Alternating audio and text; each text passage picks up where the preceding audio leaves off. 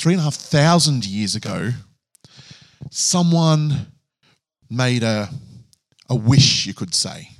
I don't want to over-spiritualise that. A yearning in their heart, a request.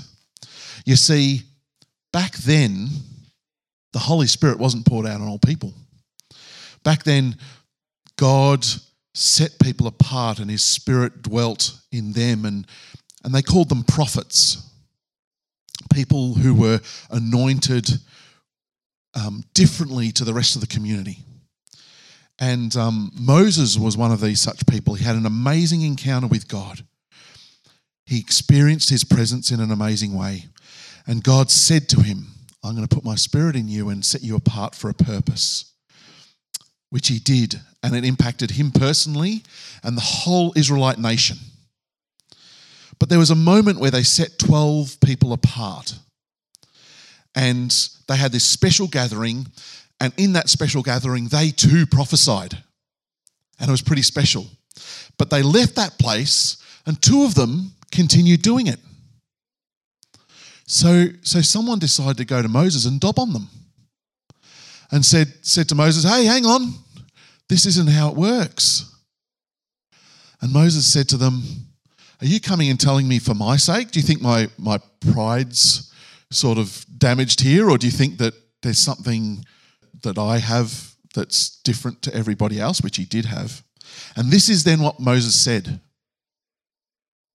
I wish that all the Lord's people were prophets and that the Lord would put His Spirit on them. 3,500 years ago, this is what Moses was saying. He wished that everybody, all of the Lord's people were prophets and that the Lord put His Spirit on them. Now, he recognised that there was a burden that he carried, a leadership burden that he carried that I suspect he would have enjoyed having that spread around too. But he's like, I'm not jealous of these people that are prophesying. I wish that everyone got to do that. Just think of that, 3,500 years ago. Because that wasn't the first and the last time. The prophet Joel, since then, he said, and this is him prophesying, so this is God speaking, I will pour out my Spirit on all people. Your sons and your daughters will prophesy, your old men will dream dreams, your young men will see visions. Even on my servants, both men and women, I will pour out my Spirit in those days. Even on the servants, the lowly ones that weren't of any status, I will pour my Spirit out in those days. Isaiah again has an experience of God. Remember, this isn't a time when individuals had a specific encounter with God and were set apart for a purpose. This was not normal. The prophet Isaiah declares in his experience of God, he says, this is what will happen. The fortress will be abandoned, the noisy city deserted, citadels and watchtowers will become a wasteland, the delight of donkeys a pasture for the flock. Everything's going to be ruined. Till the Spirit is poured on us from on high, and the desert becomes a fertile field. And the fertile field seems like a forest. The Lord's justice will dwell in the desert. His righteousness live in the fertile field. The fruit of that righteousness will be peace. Its effects will be quietness and confidence forever. He says later on, I will pour out my Spirit on your offspring and my blessing on your descendants.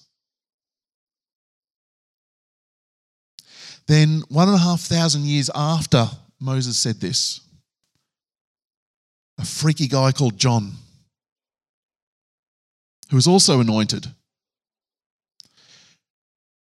said this, I baptize you in water, but one who is more powerful than I will come, the straps of whose sandals I am not worthy to untie.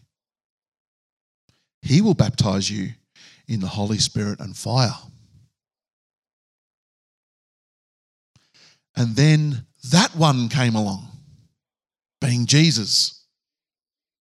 And this is what he said 1,500 years after Moses. It is best for you that I go away, because if I don't, the advocate, the Greek word is paraclete, which sort of means comforter, encourager, counselor. We don't have one word for it, but advocate won't come. If Jesus doesn't go away, the advocate won't come. If I do go away, then I will send him to you. And when he comes, he will convict the world of its sin and of God's righteousness and of the coming judgment. The world's sin is that it refuses to believe in me. Righteousness is available because I go to the Father, and you will see me no more. Judgment will come because the ruler of this world has already been judged.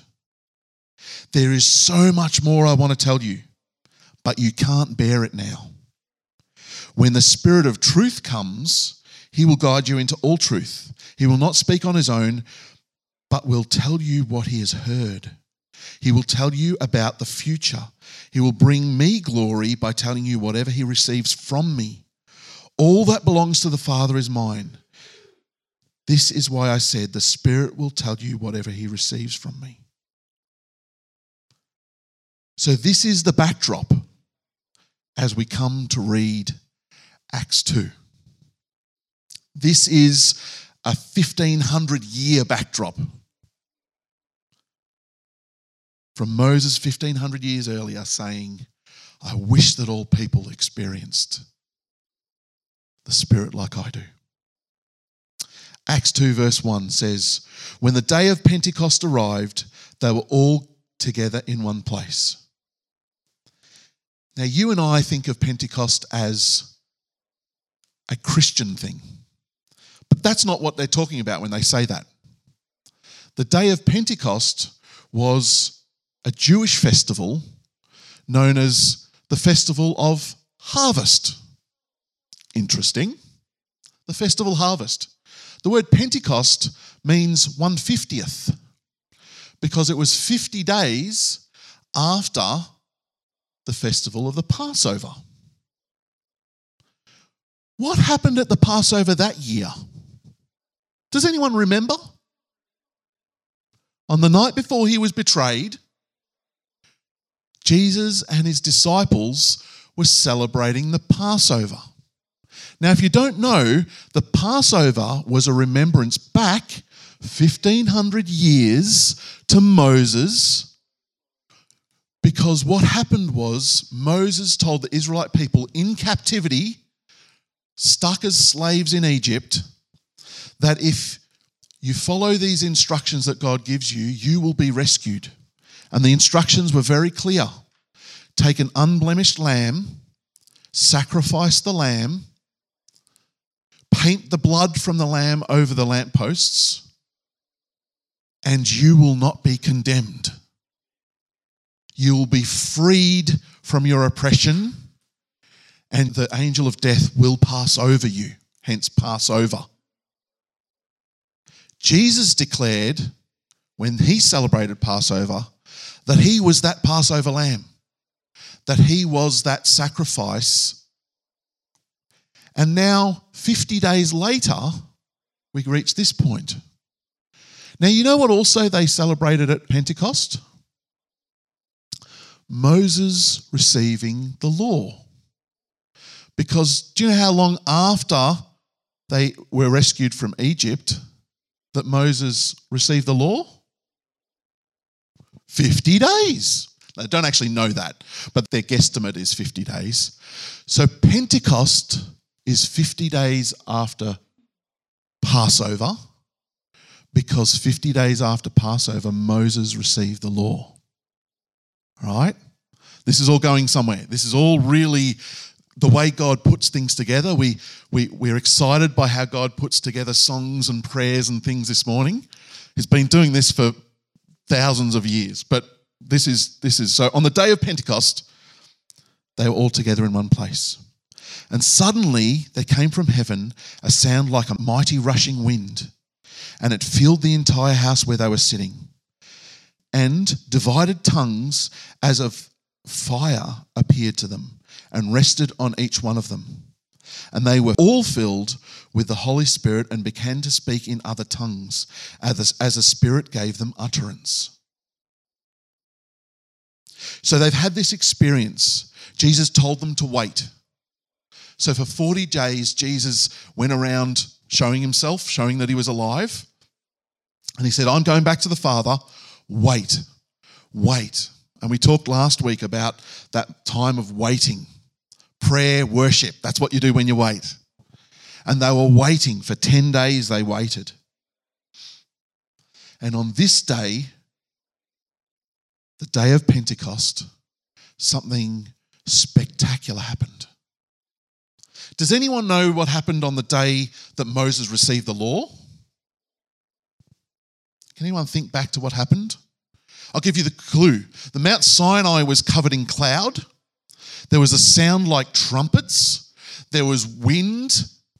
And it says, the Lord descended on the mountain in fire. And what did he do? He spoke. Can anyone see a link to what's going on here? There was a sound like a rushing wind. There was fire that descended. Be clear here, it may not have been wind and it may not have been fire, but this is the best description of what's going on here. Best human words to describe this spectacular event that's happening. And every one of them started speaking. Not their own words, but the words of God. There is no confusion of what's going on here. The same Almighty God that shook Mount Sinai, that scared the people, was doing something spectacular here.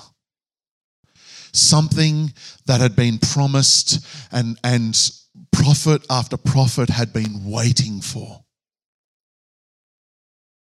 That Jesus said is better than if I stay with you. It gets better than me being with you. And this is what they were experiencing. This is not some little backyard operation going on here.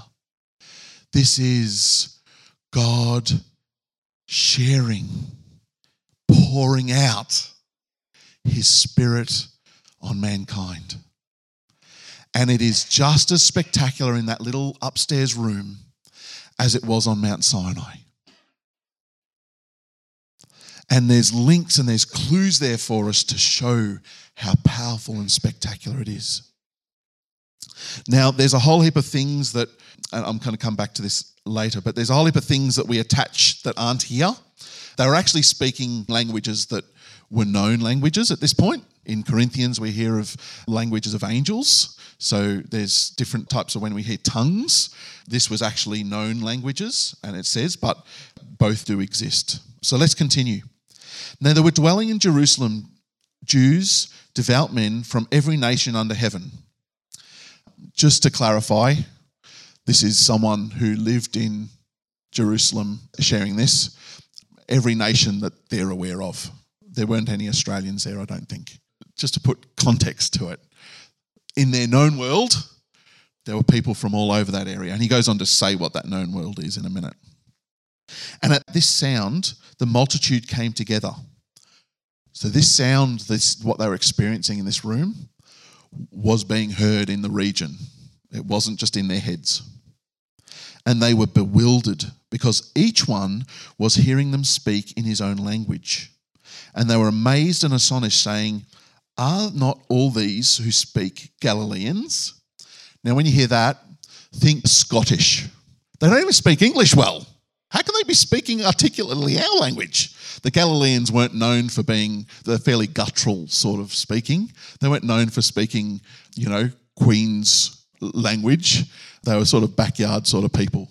So they're going, aren't these guys Galileans? How do they speak articulately in our language? And how is it that we hear, each of us, in our own native language? Parthians, and Medes and Elamites and residents of Mesopotamia, Judea and Cappadocia, Pontus and Asia, Phrygia, I was doing pretty well up to there, and Palamphia, Egypt and the parts of Libya belonging to Cyrene, and visitors from Rome, both Jews and proselytes, Cretians and Arabians. This is telling you what the known world was. We're talking about lots of languages. We hear them telling in our own tongues the mighty works of God. The mighty works of God. The Spirit is on them, and just like in Moses' time, God is speaking. It's about God. And all were amazed and perplexed, saying to one another, "What does this mean?" But others, mocking, said, "They are filled with new wine." They're drunk. Now, who would mock them? Just think about it. Some were amazed and bewildered, and some mocked them. Who would mock them and think that they were drunk? Religious, potentially? Pharisees?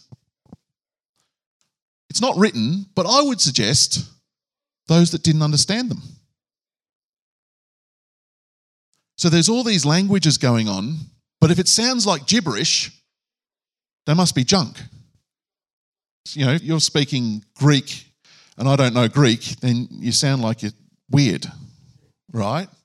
So it's likely, and this is me, not them, not the word, but it's likely that those were mocking didn't understand. They didn't get it, which is a really interesting little side bit there.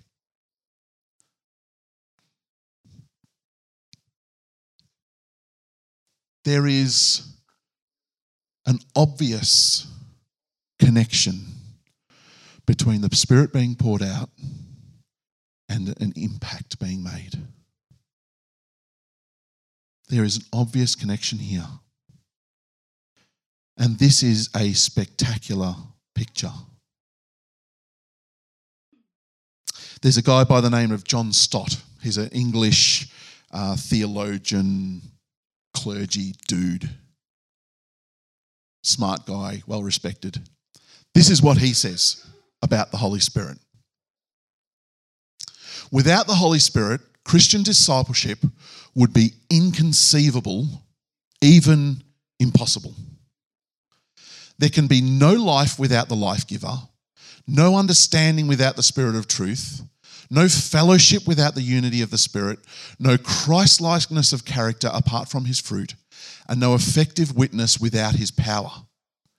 As a body without a breath is a corpse, so the church without the Spirit is dead. This is his reflection of the significance of what was happening at the start of the church. And we'll continue through Acts, and you will see this played out. But I want to give you a little bit of a snapshot, a head start today, just to paint a picture of the Holy Spirit. 9 facts that I think are worth us framing the understanding of the Holy Spirit. And as I said, it's a cheat sheet for what comes in Acts, before and after in the Gospels as well. But I think it's useful as we continue this morning to have this as a framework. So here we go. The first one. The Holy Spirit is the one who convicts people regarding sin, righteousness, and judgment. And we heard that in the Gospel of John. So there's a little bit of relief for us as followers of Jesus. A, that we don't have to do it, but also we don't have to run around panicking that we're wrong all the time and God's going to, got to dodge the lightning bolts. Because the Holy Spirit puts his hand up and says, I will do that. My job. Leave it to me. Awesome. Thank you, God. We're done. Number 1's good enough for me. No, we're going to move on. The Holy Spirit is God's counselor to us. And we read that as well, reminding and teaching Jesus' instruction. He's a counselor. The Holy Spirit makes believers new eternal creation. Scripture says, in the same way that Jesus was brought back to life, the Spirit does that for those that believe. A new eternal creation. Amazing. The Holy Spirit lives or dwells is the Christianese word, like a home, dwells in believers. The Holy Spirit is a guarantee that God's covenant is authentic. That's pretty cool. If you ever wondered whether God's covenant was for you, the Holy Spirit is a guarantee of that. The Holy Spirit is a source of truth, revelation, wisdom, prophecy, and power. And that is probably part of the emphasis of what Luke wanted us to understand in this passage. That was the first thing that sort of came out of the disciples when they received the Holy Spirit. The Holy Spirit helps and intercedes in our weakness. The Holy Spirit helps and intercedes in our weakness. The Holy Spirit gives spiritual gifts to believers. Gifts that go beyond our natural talents and skills and things we've trained and equipped in. Spiritual gifts that the Holy Spirit gives. And lastly, the Holy Spirit enables believers to produce good fruit in their lives. Now, just like that day that was spectacular, the day of Pentecost, I believe, and this is not exhaustive, by the way, I hope you have other things that you're aware of the Holy Spirit. But I believe these 9 things are spectacular. And I can testify to all 9 of them. I haven't fully tested the eternal part of number 3. Right? I can't say that's finished yet. And so I've got to put a little bit of asterisk on that one. But I'll be able to joke with you in heaven about that one and go, hey, there you go, we finished number 3. But every single one of the other ones, I can testify to being true, to being real, and to being current for believers and for myself as a believer. I think that's really valuable to understand and to know. But I also know that is not everybody's experience. And that's okay. That's okay. I haven't experienced this all my life. From the moment I became a Jesus follower, these all weren't very real to me because there's 2 things that are really important. The thing that I want to point out is that every single one of these have an offering and an invitation to respond.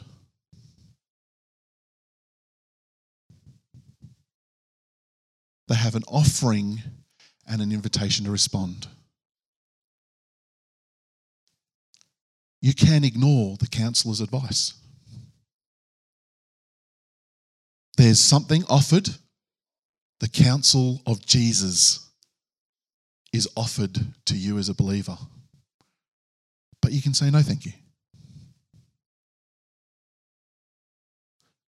You can be given spiritual gifts and say, not today. Every single one of these, and this is something that's mind-blowing about a God that has all power and authority, that he never takes our choices off us. Tanya jokes going, I wish that when I became a believer, he took my choices away.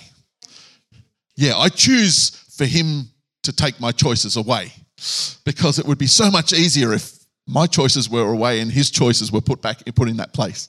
And I absolutely can resonate with that because sometimes I make bad choices. A lot of the times I make bad choices. And yet, again, if I choose number 7, I choose to let him even take over in my weakness. Every single one of these has an invitation to respond. And that's where I want to land today. I want to land in that place.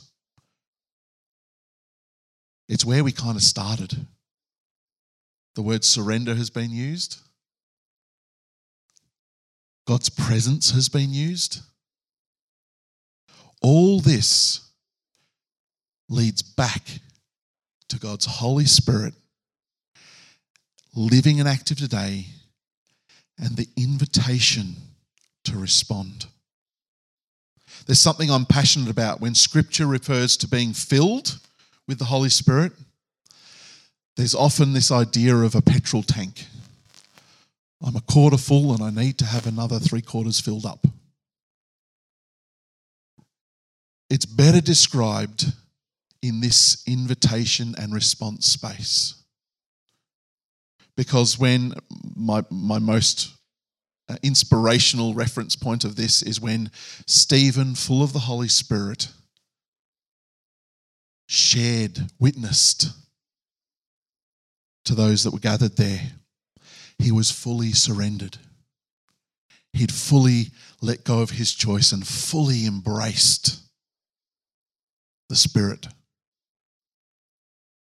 So being filled with the Spirit is about fully letting go as much as it's about fully receiving. It's not a tank, it's a surrender. And in that place, when I let go, God is then able to do what he wants to do, what he always wanted to do.